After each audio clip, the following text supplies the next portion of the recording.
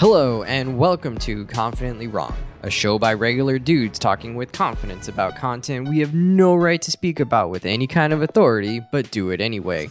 I'm Wesley Nakamura, and I'm joined by award-winning director Brian Redondo and Savon Jones, aka Captain Vonnie. This is episode 69, and we delight in the bonkersness of The Boys Season 3, and we are proud to bring you another highbrow, Hi Brian, which will have you really thinking about science fiction in film. I'm confident that it's going to be the best show you've ever listened to, and well, hey, if it's not, you can always ask us for a refund.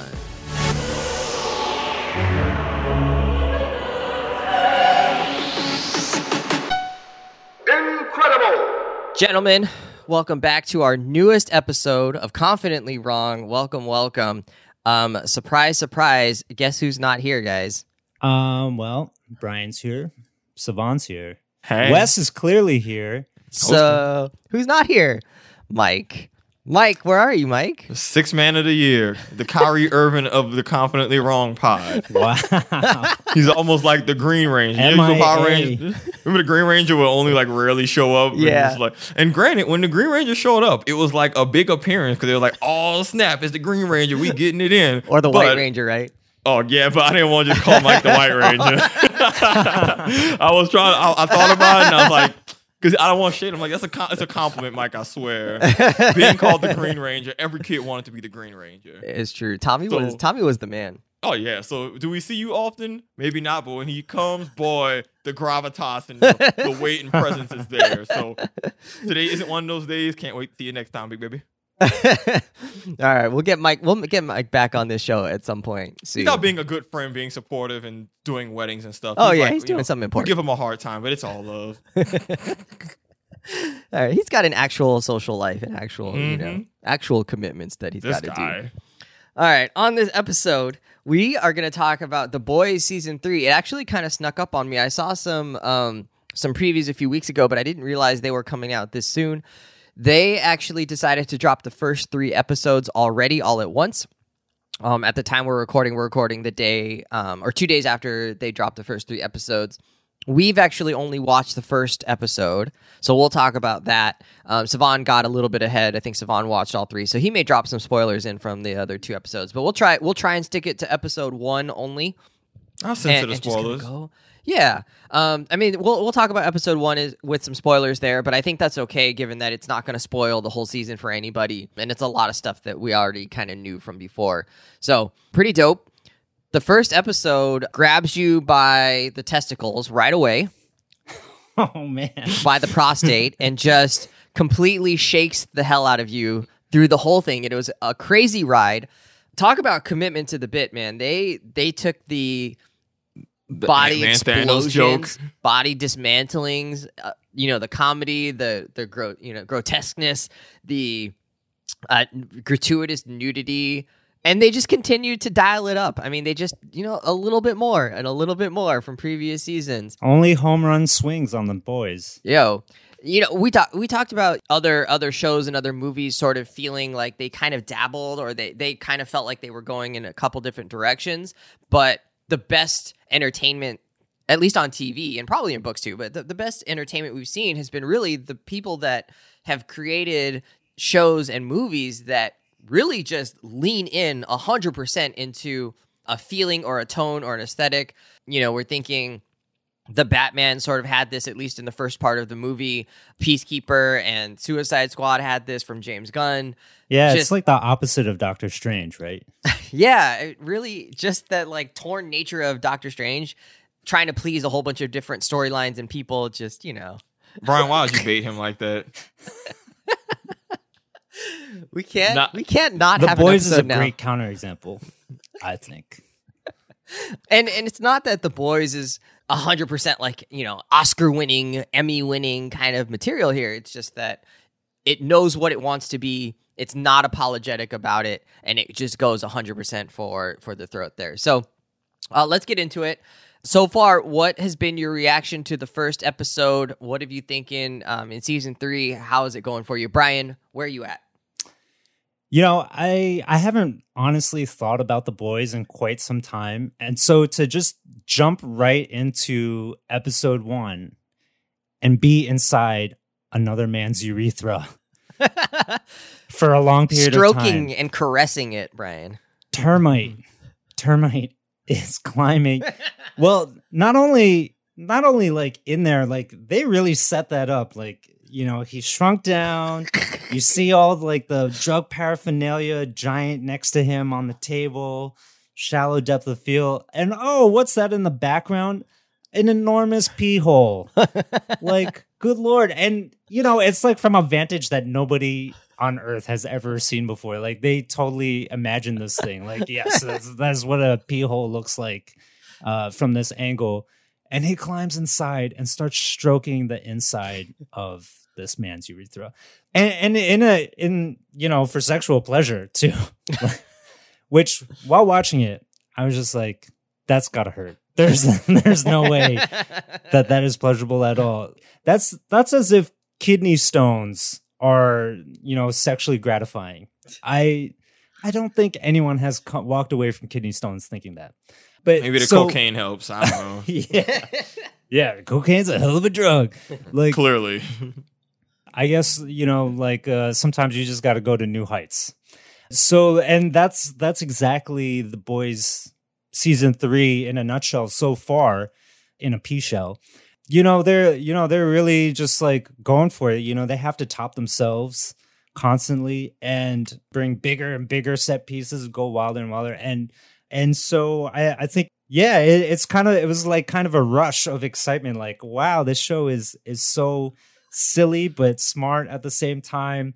100% commitment, as you said, Wes. And I know they're setting us up for more. So in episode 1, we get a lot more of Vought's CEO, whose name I don't know. I only know him by Gustavo Fring. And, you know, he's running Vought, and he's trying to get the Department of Defense or the government or whatever to buy into Vought's newest product, a variant of Compound V or whatever that chemical is called. Compound V. And so they've got V24 now, which is some sort of chemical that allows its user to get superpowers for only a temporary period. Basically, they want to allow the government to have super soldiers, but to be able to rein them in, right? They won't run amok like the Seven or anything like that because they'll only have temporary powers. So I know that essentially is what's going to pay off later throughout this season. People are going to be trying V24. There's going to be some bonkers powers that come out in ways that are probably really unexpected, and they don't know how to use them. And things are just going to, you know, turn into anarchy. And somehow it's all going to remind us of how chaotic and absurd our own socio-political climate here is in the real world. So yeah, I'm glad that The Boys is back. Savon? And thinking about just what I've been enjoying most, I think what I enjoy most is, and Wes, again, we talked about this a little bit before we started recording, is a lot of superhero media. Naturally, I love a good storyline, good character interactions, but the superhero genre lends itself to really fun action sequences because you have people with these fantastic abilities, right? And part of the entertainment is seeing people do these fights and battles that could never occur in real life. So when you see Avengers Endgame and Justice League type battles, it's just a level of eye candy that other genres by design aren't going to always be able to give you, right? And The Boys is so interesting in that for a show that's so hyper violent, it doesn't make its bones off of action sequences at all. All of what makes The Boys so good is, surprisingly enough, the character interactions and the dialogue and the conversations. And you start to realize that The Boys is a drama more than anything else. And there's really not a lot of superhero sequences happening. There's people getting violently murdered, but they're not really superhero scenes. They're more akin to like a horror movie type scene or like a really adult Comedy Central movie, right? And so I say all that to say what I've been loving most about The Boys is every scene and dialogue between characters has weight to it and has tension to it. And Homelander, as despicable of an antagonist and character he is one of the best characters in anything I've ever watched at just making you uncomfortable with every scene he's in.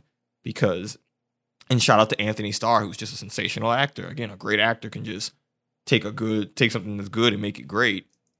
He just makes you uncomfortable. You've seen what he's capable of. You've seen all the awful things that's happened to him. You might have to watch a recap to know just how thrown off he is. But even that scene, where he just decides, okay, I'm unhappy. I'm just gonna psychologically torture everybody who I work with. I'm gonna be the most toxic work member ever. That scene where he grabs A-Train and he starts just like body shaming him. I was like on my couch, physically uncomfortable. Like, oh my God, that's not a superhero action sequence. That's just a superpowered bully threatening somebody because his world's falling apart. And that's really, really captivating entertainment. Again, I say this as like a superhero genre like junkie. This is like the stuff that's driving me in isn't the stuff you'd see normally in a good superhero show. Well put. Yeah, it reminds me of Amazon's other show, Invincible, right? Like, I feel like Invincible and The Boys are two sides of the same coin, where they're both really just taking the superhero genre and taking all those tropes and presenting them in ways that you probably haven't thought about, because the MCU is what it is, and so they're showing you different vantage points. And The Boys, it's like, well, there can be superheroes, and here's how awful that could actually be, right? Especially in the type of world that we live in. And we get a lot of, similar things in Invincible. And so I think, like, to me, that, bringing those characters into situations that would never happen in the MCU, but they happen here in The Boys, like the body shaming scene, they take on like so many new layers of significance, because they're just playing with all of our expectations. And by putting it in this like lens of, superpowered individuals where everything is hyper, it just makes it that much more intense. Boom. The Boys has never been afraid to get graphic, sexually, violently, whatever. Has there been any moments where you've been like taken aback or cringed or smiled or just enjoyed like the complete over the topness of the violence in this show?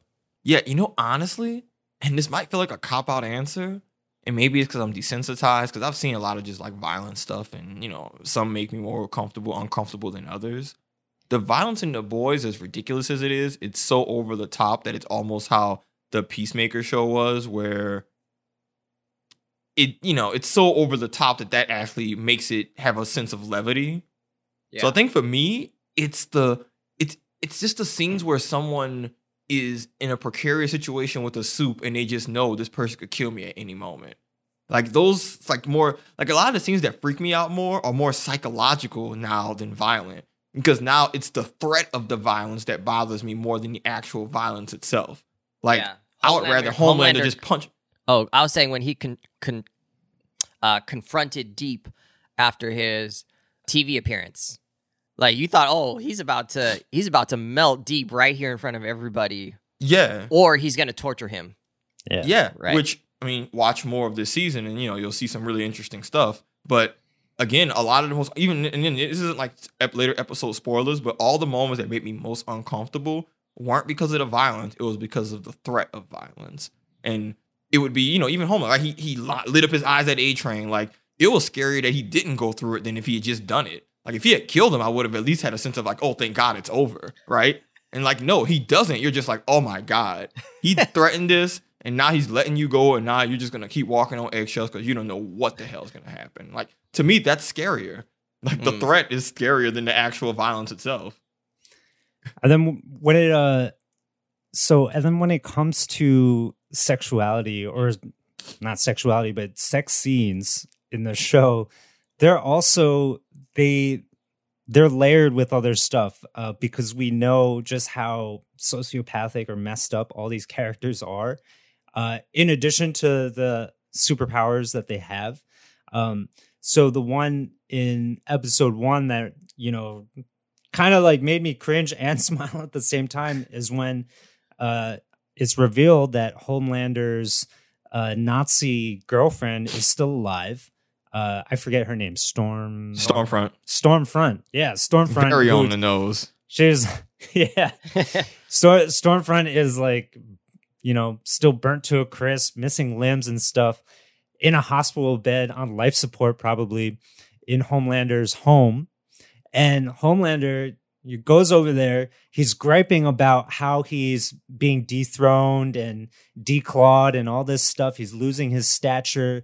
And we know from past seasons that he's got some serious mommy issues, and he likes to role play with lovers as his mom, and all sorts of weird stuff like that. So he comes in whining, and with Stormfront, he lowers the hospital bed with the remote control and puts her just at crotch level, so that even though she's lying prostrate in bed and missing some limbs, she can still put out her hand to give him a tug. Right. And so he can continue to just grimace about you just use her to gratify himself and complain. I'm just like, yeah.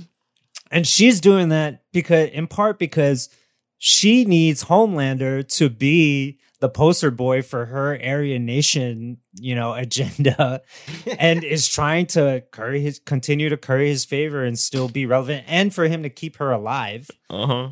And she's trying to do some sort of duty, and then he doesn't finish. He can't go through with it because she ruins the moment with all the Aryan talk. She was too much of a Nazi for him. That was hysterical. No, that's too much. And he's literally just like, no, stop it. It's funny. There's a moment where we all identify with Homelander that we're just like, yo, stop with this Nazi shit. Chill out, B. I'm not into that. You hate him in every regard, but when he says that, there's a moment where you're just like, thank you. He's about himself. He's not about the Nazis. That whole interaction between two awful people was hysterical, because he's awful and then she reminds you about why she's so awful. It's two incompatible brands of awful. And that's just great. Yeah. It's so much yuck. It's hilarious. No, that was awful. Savon, you wrote this question. The Boys seems to be taking a lot of shots or makes references to current real world social media, social justice ideas. Some they're getting into a little bit around brutality by police and law enforcement, ending, racism. There's certainly talks about drugs and their effects in the drug war. And I think that's going to come actually more in episode 2 and 3 than it does in episode 1. But is that stuff working within the context of the show?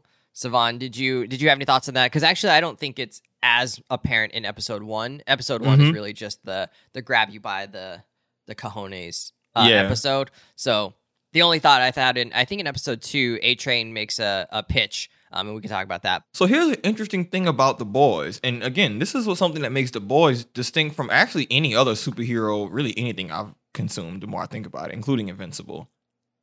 The Boys, and I say this more so about the show than the comic. The comic doesn't do this at all, and I rake them across the coals for it because the comic's awful. But the show does this really well of, and I hate to even use the word woke because people use it as a pejorative just for talking about just discrimination in general. Yeah. But The Boys does a really good job of not erasing history.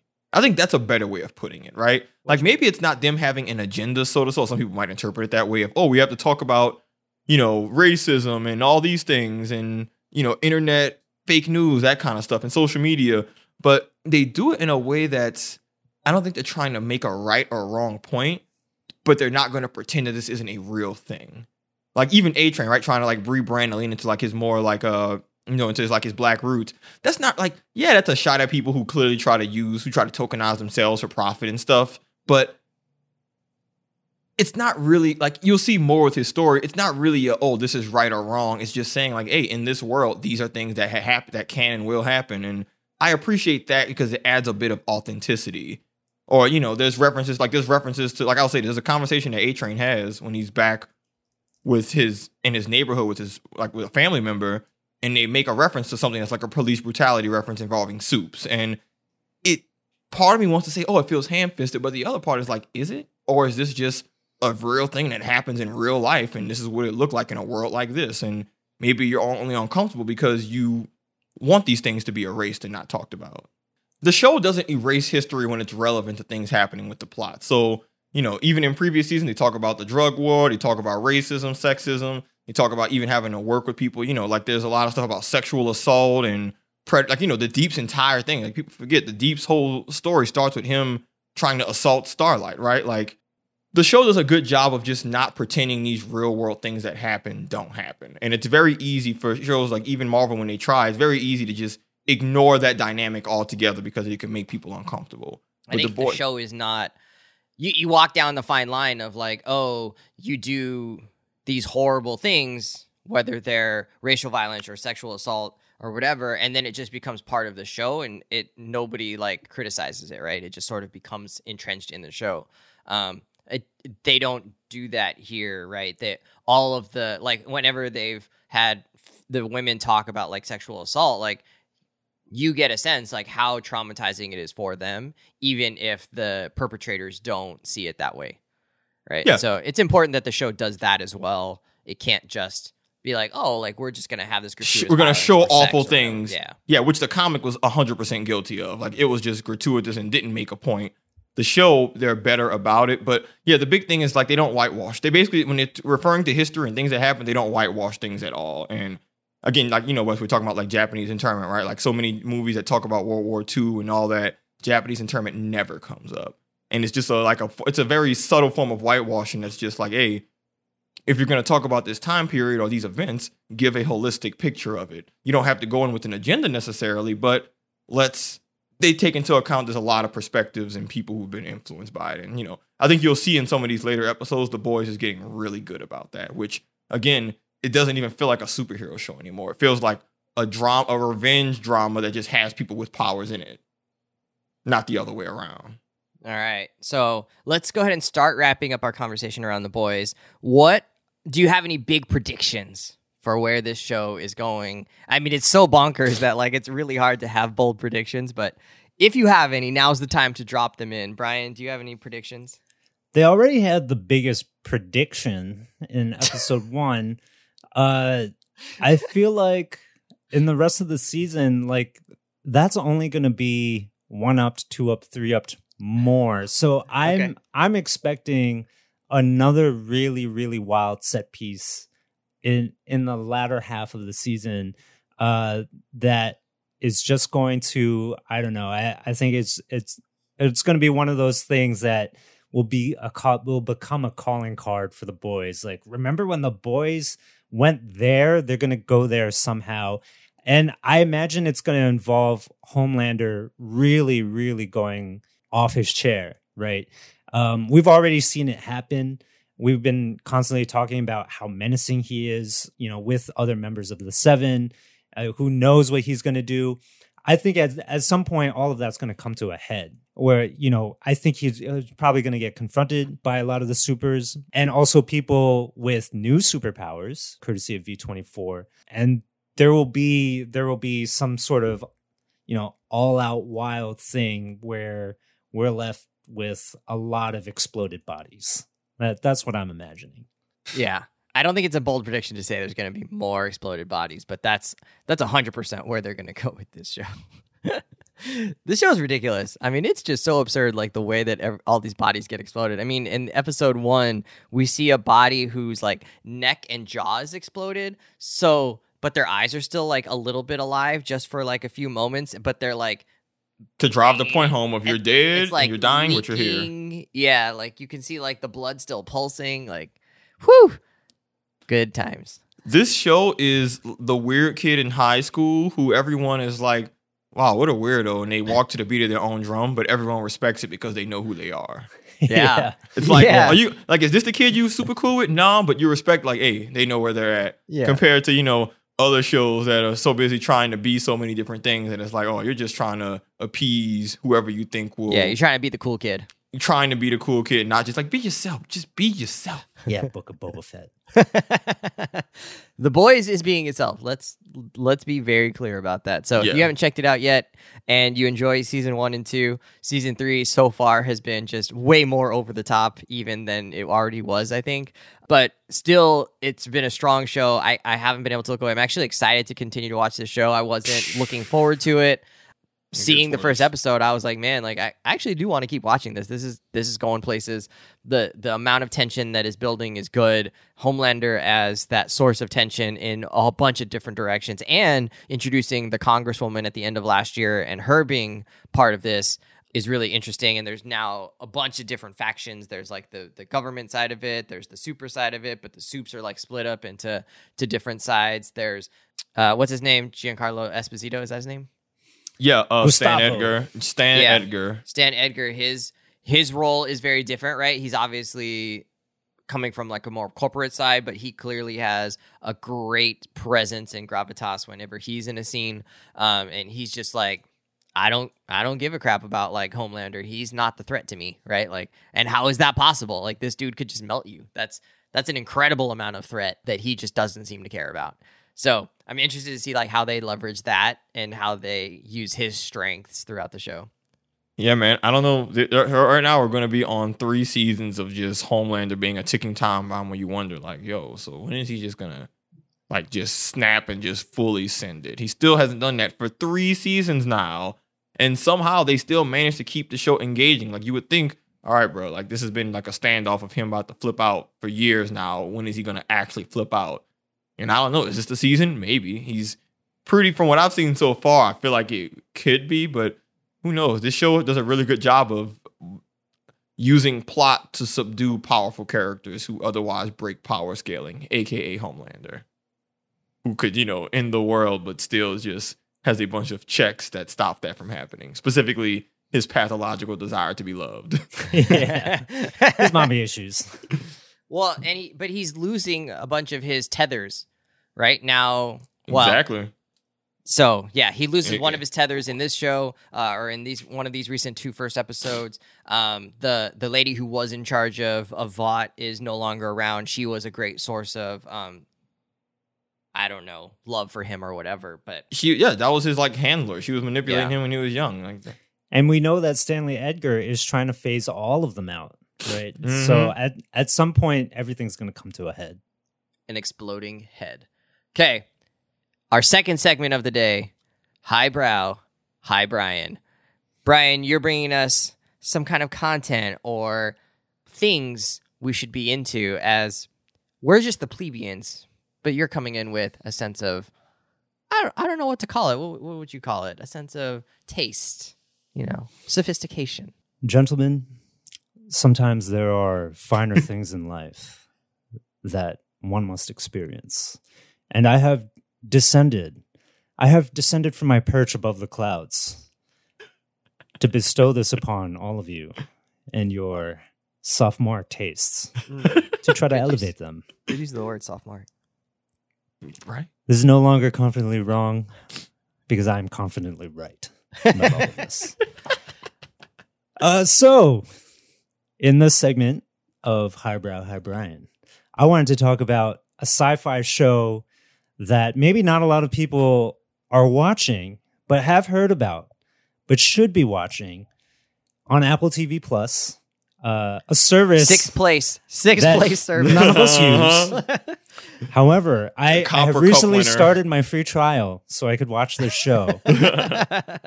And it was worth every free $99 I spent. For Severance. The show Severance. Oh, okay. From our friend Ben Stiller of Zoolander fame, who is a director and key executive producer of this show. And he's done a phenomenal, incredible job. He has so much. Is he acting or is he directing? He's directed most of the episodes. He's executive producing. But he's not an actor or appeared in it? He does not appear in the show whatsoever.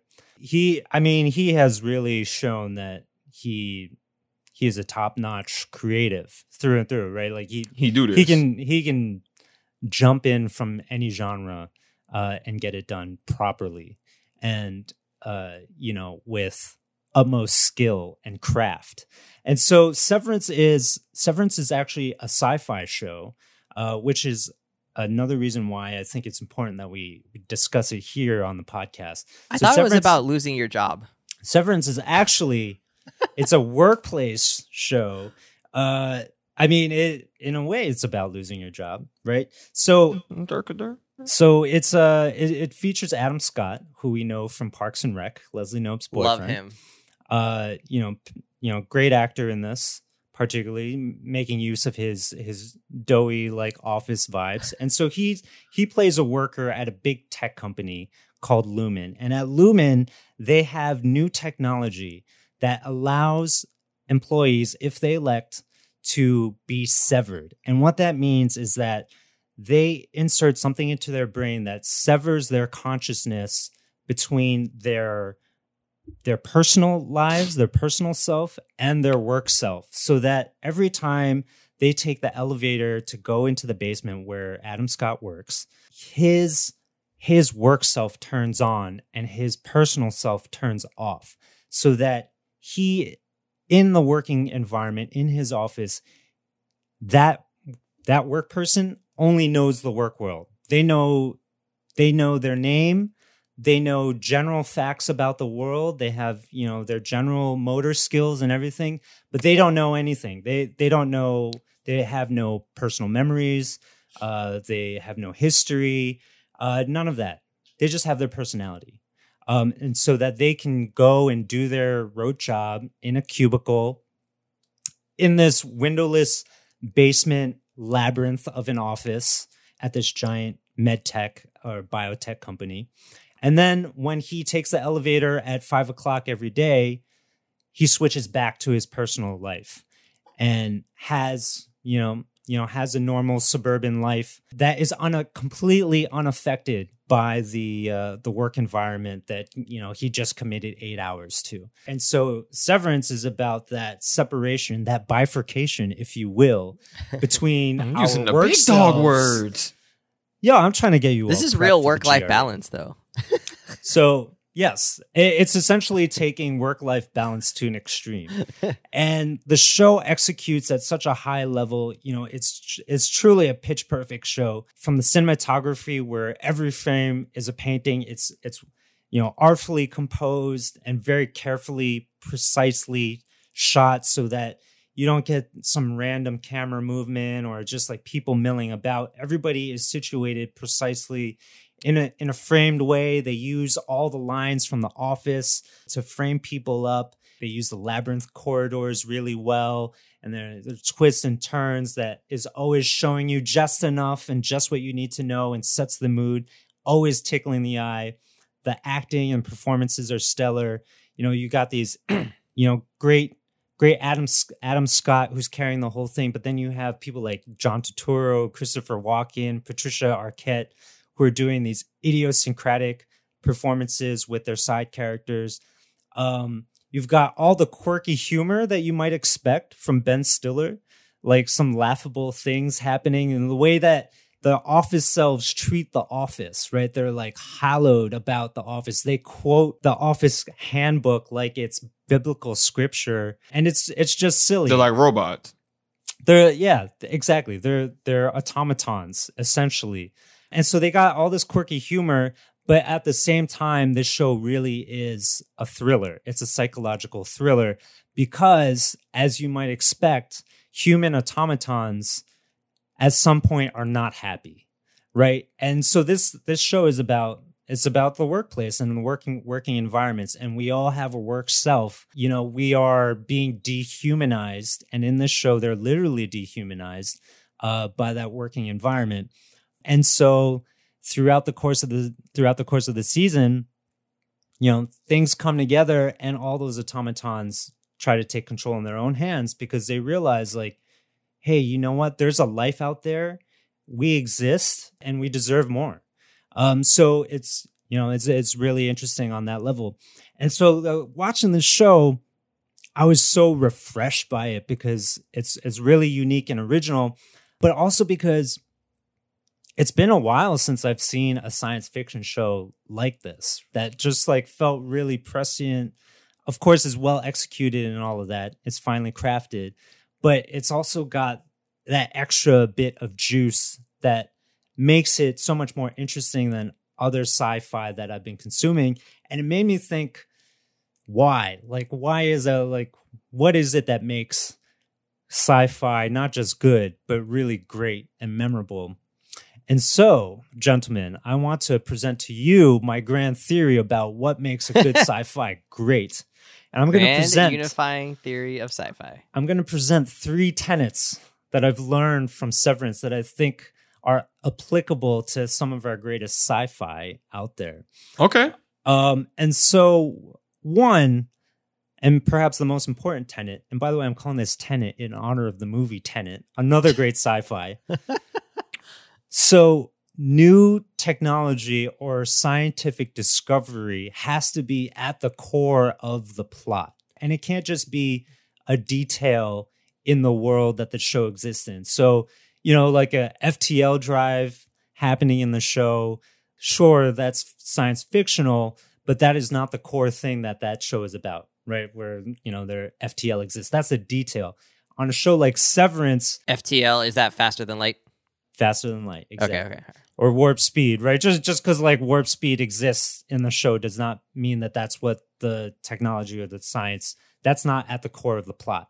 In Severance, it really is about being severed. And there are people in the outside world, outside of the office workspace, who are up in arms about this technology existing. And so there's a real conflict in the real world about, you know, what this means for everybody.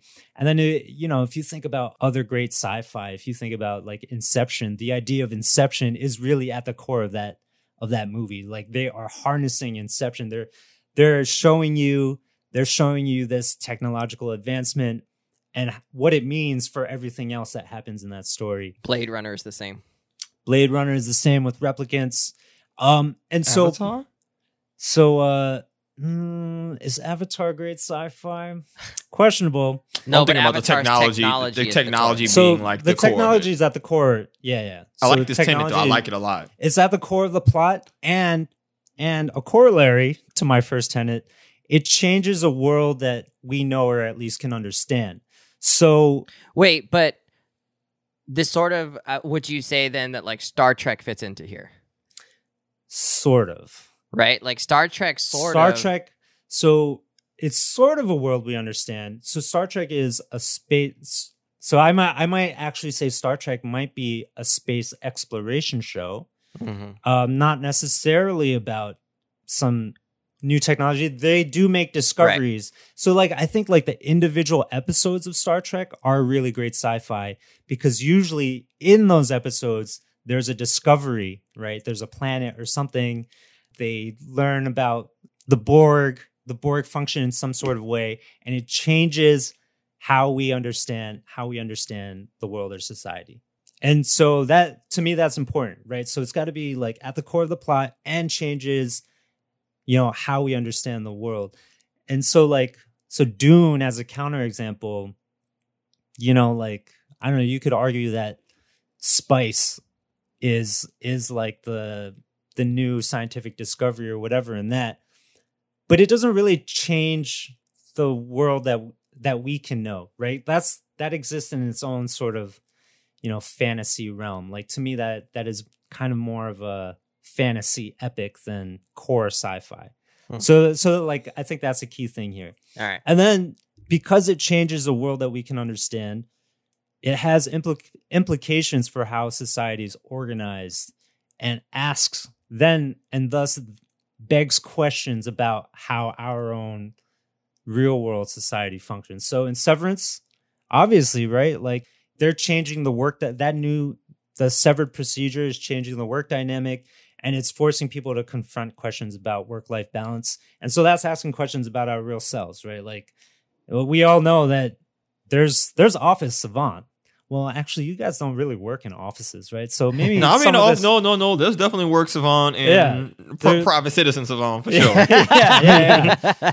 For sure. Bust your ass, Savon. That's the there's Savon Jones and there's Captain Vonnie. Yeah. There's hi, how can I help you today? And yo, what's happening with you? Yo, what's good? Let's get it. There's serious code switching like all the time. Yeah, but this tenet holds true for a lot of different genres in that their ability to hold up a magnifying glass to our own society is really important and really is the strength of those genres. So I think you're right. Like fantasy does this really well, right? In that casting different races or different species as actually allegories for our current situations around race, especially in America, but, you know, across the world. And, you know, we talk about, what was it, like, you know, Southern Hemisphere nations, I don't know, developing South, right? Like whatever nomenclature we're using now. It's all of those things. District 9 holds up this, you know, this mirror or a lens through for us to kind of examine ourselves without maybe the discomfort and shutting down that we have around our current day perceptions around race. When all of a sudden we talk about like black people and white people, or, you know, Asian folks, or Native folks, like people already like have preconceptions and they sort of already entrench themselves, whereas new works of fiction can create these categories and you don't have any of those preconceptions already. Fire Nation bad, you know, United States Empire good. It's like for some people you gotta show them, you know, if you make it an allegory, it's more which I guess to your point, Brian, same with like the Avatar Airbender series, right? Bending is like such a fundamental part of their world that it drives everything that happens, and that's part of what makes it good. Yeah, absolutely.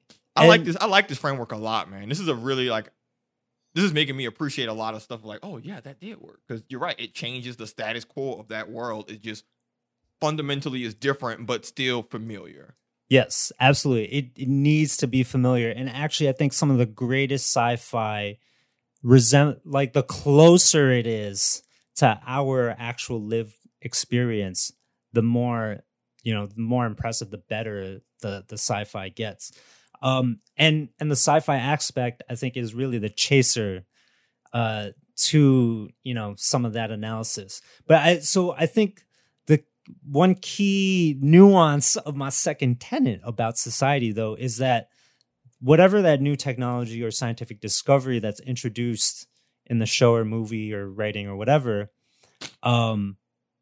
is the thing that changes the society in context of that sci-fi. So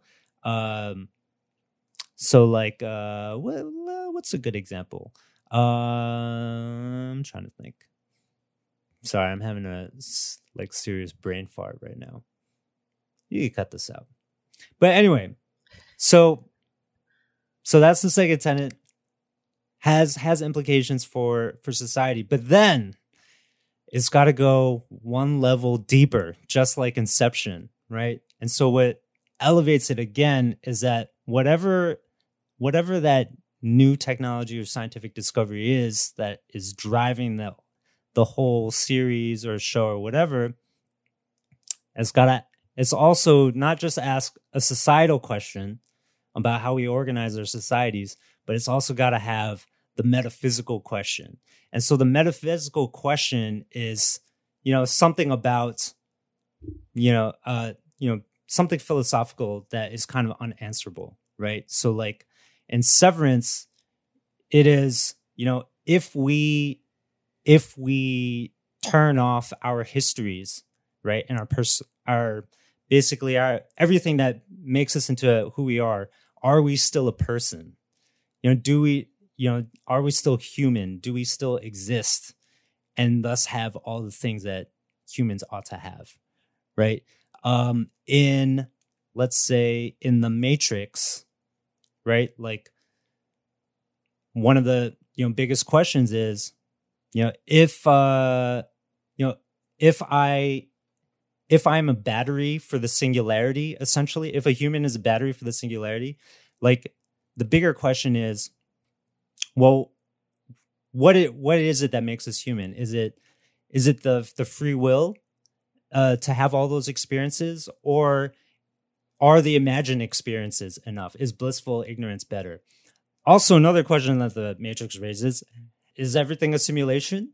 Like, can we still like be who we are if everything that we're experiencing isn't even out there? It doesn't even exist, right? So, like, those bigger questions really can help catapult a good sci-fi into becoming a great sci-fi. And those questions have to really like come from whatever that new tech or discovery is. Oh, another great one, Minority Report. That was the one that I was looking for before. Minority Report. If we know that something is going to happen in the future, do we have any free will? Right? And then also, like, what sort of responsibility do we have if we already know it's going to happen, to prevent it? So interesting questions like that. And then in that world, they organize society around that ability. Yeah. It's a fantastic movie. Yeah, classic, great sci-fi. So I feel like, if, what makes something good, great, these 3 tenets from yours truly. So next time you're watching, look out for them. And you'll like start to realize, like, oh yeah, this sci-fi is good. This sci-fi is real good because it is ticking all the boxes, right? Another great example, Her. Top Gun, the original. Terrible example. So New tech, the movie, fighter jets. No.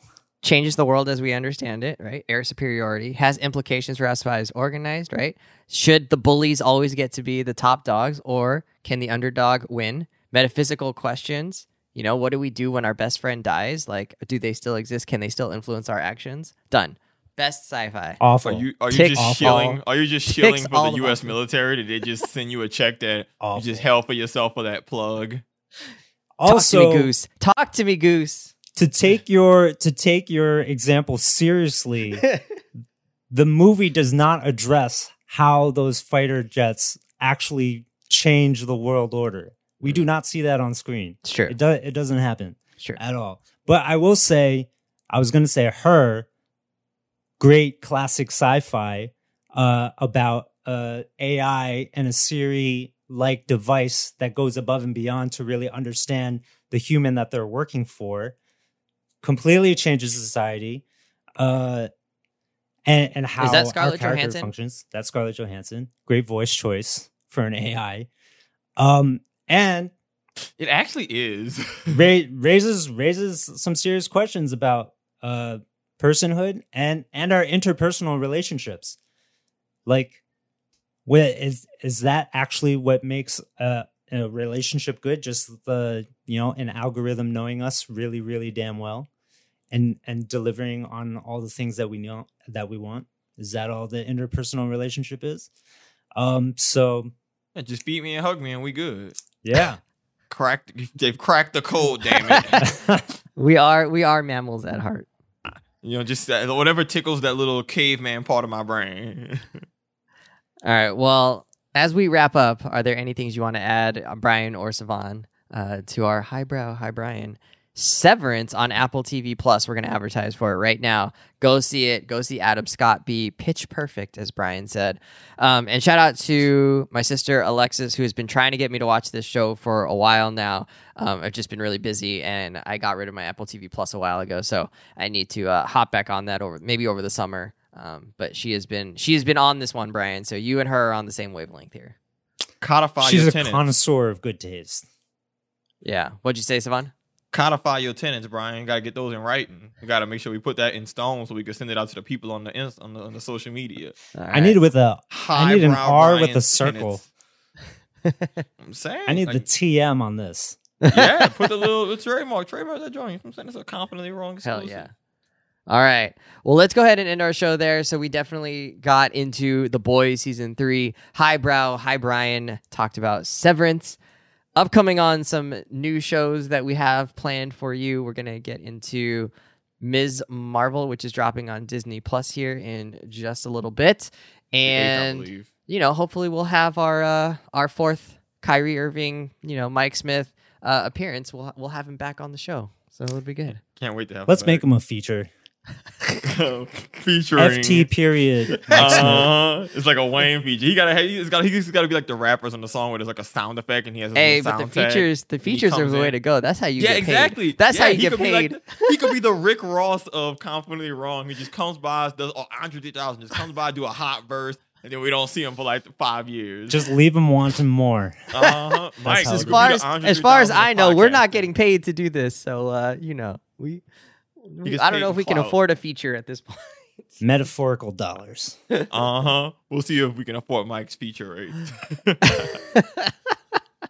Mike, we love you, but we miss you. Also, stop planning weddings around, our podcast or when we do our podcast. It's a cry for help, Mike. We miss you. Laters. Bye. At confidently_pod Instagram. Hit us up. Talk to Savon. He'll talk back at you. Promise. Bye.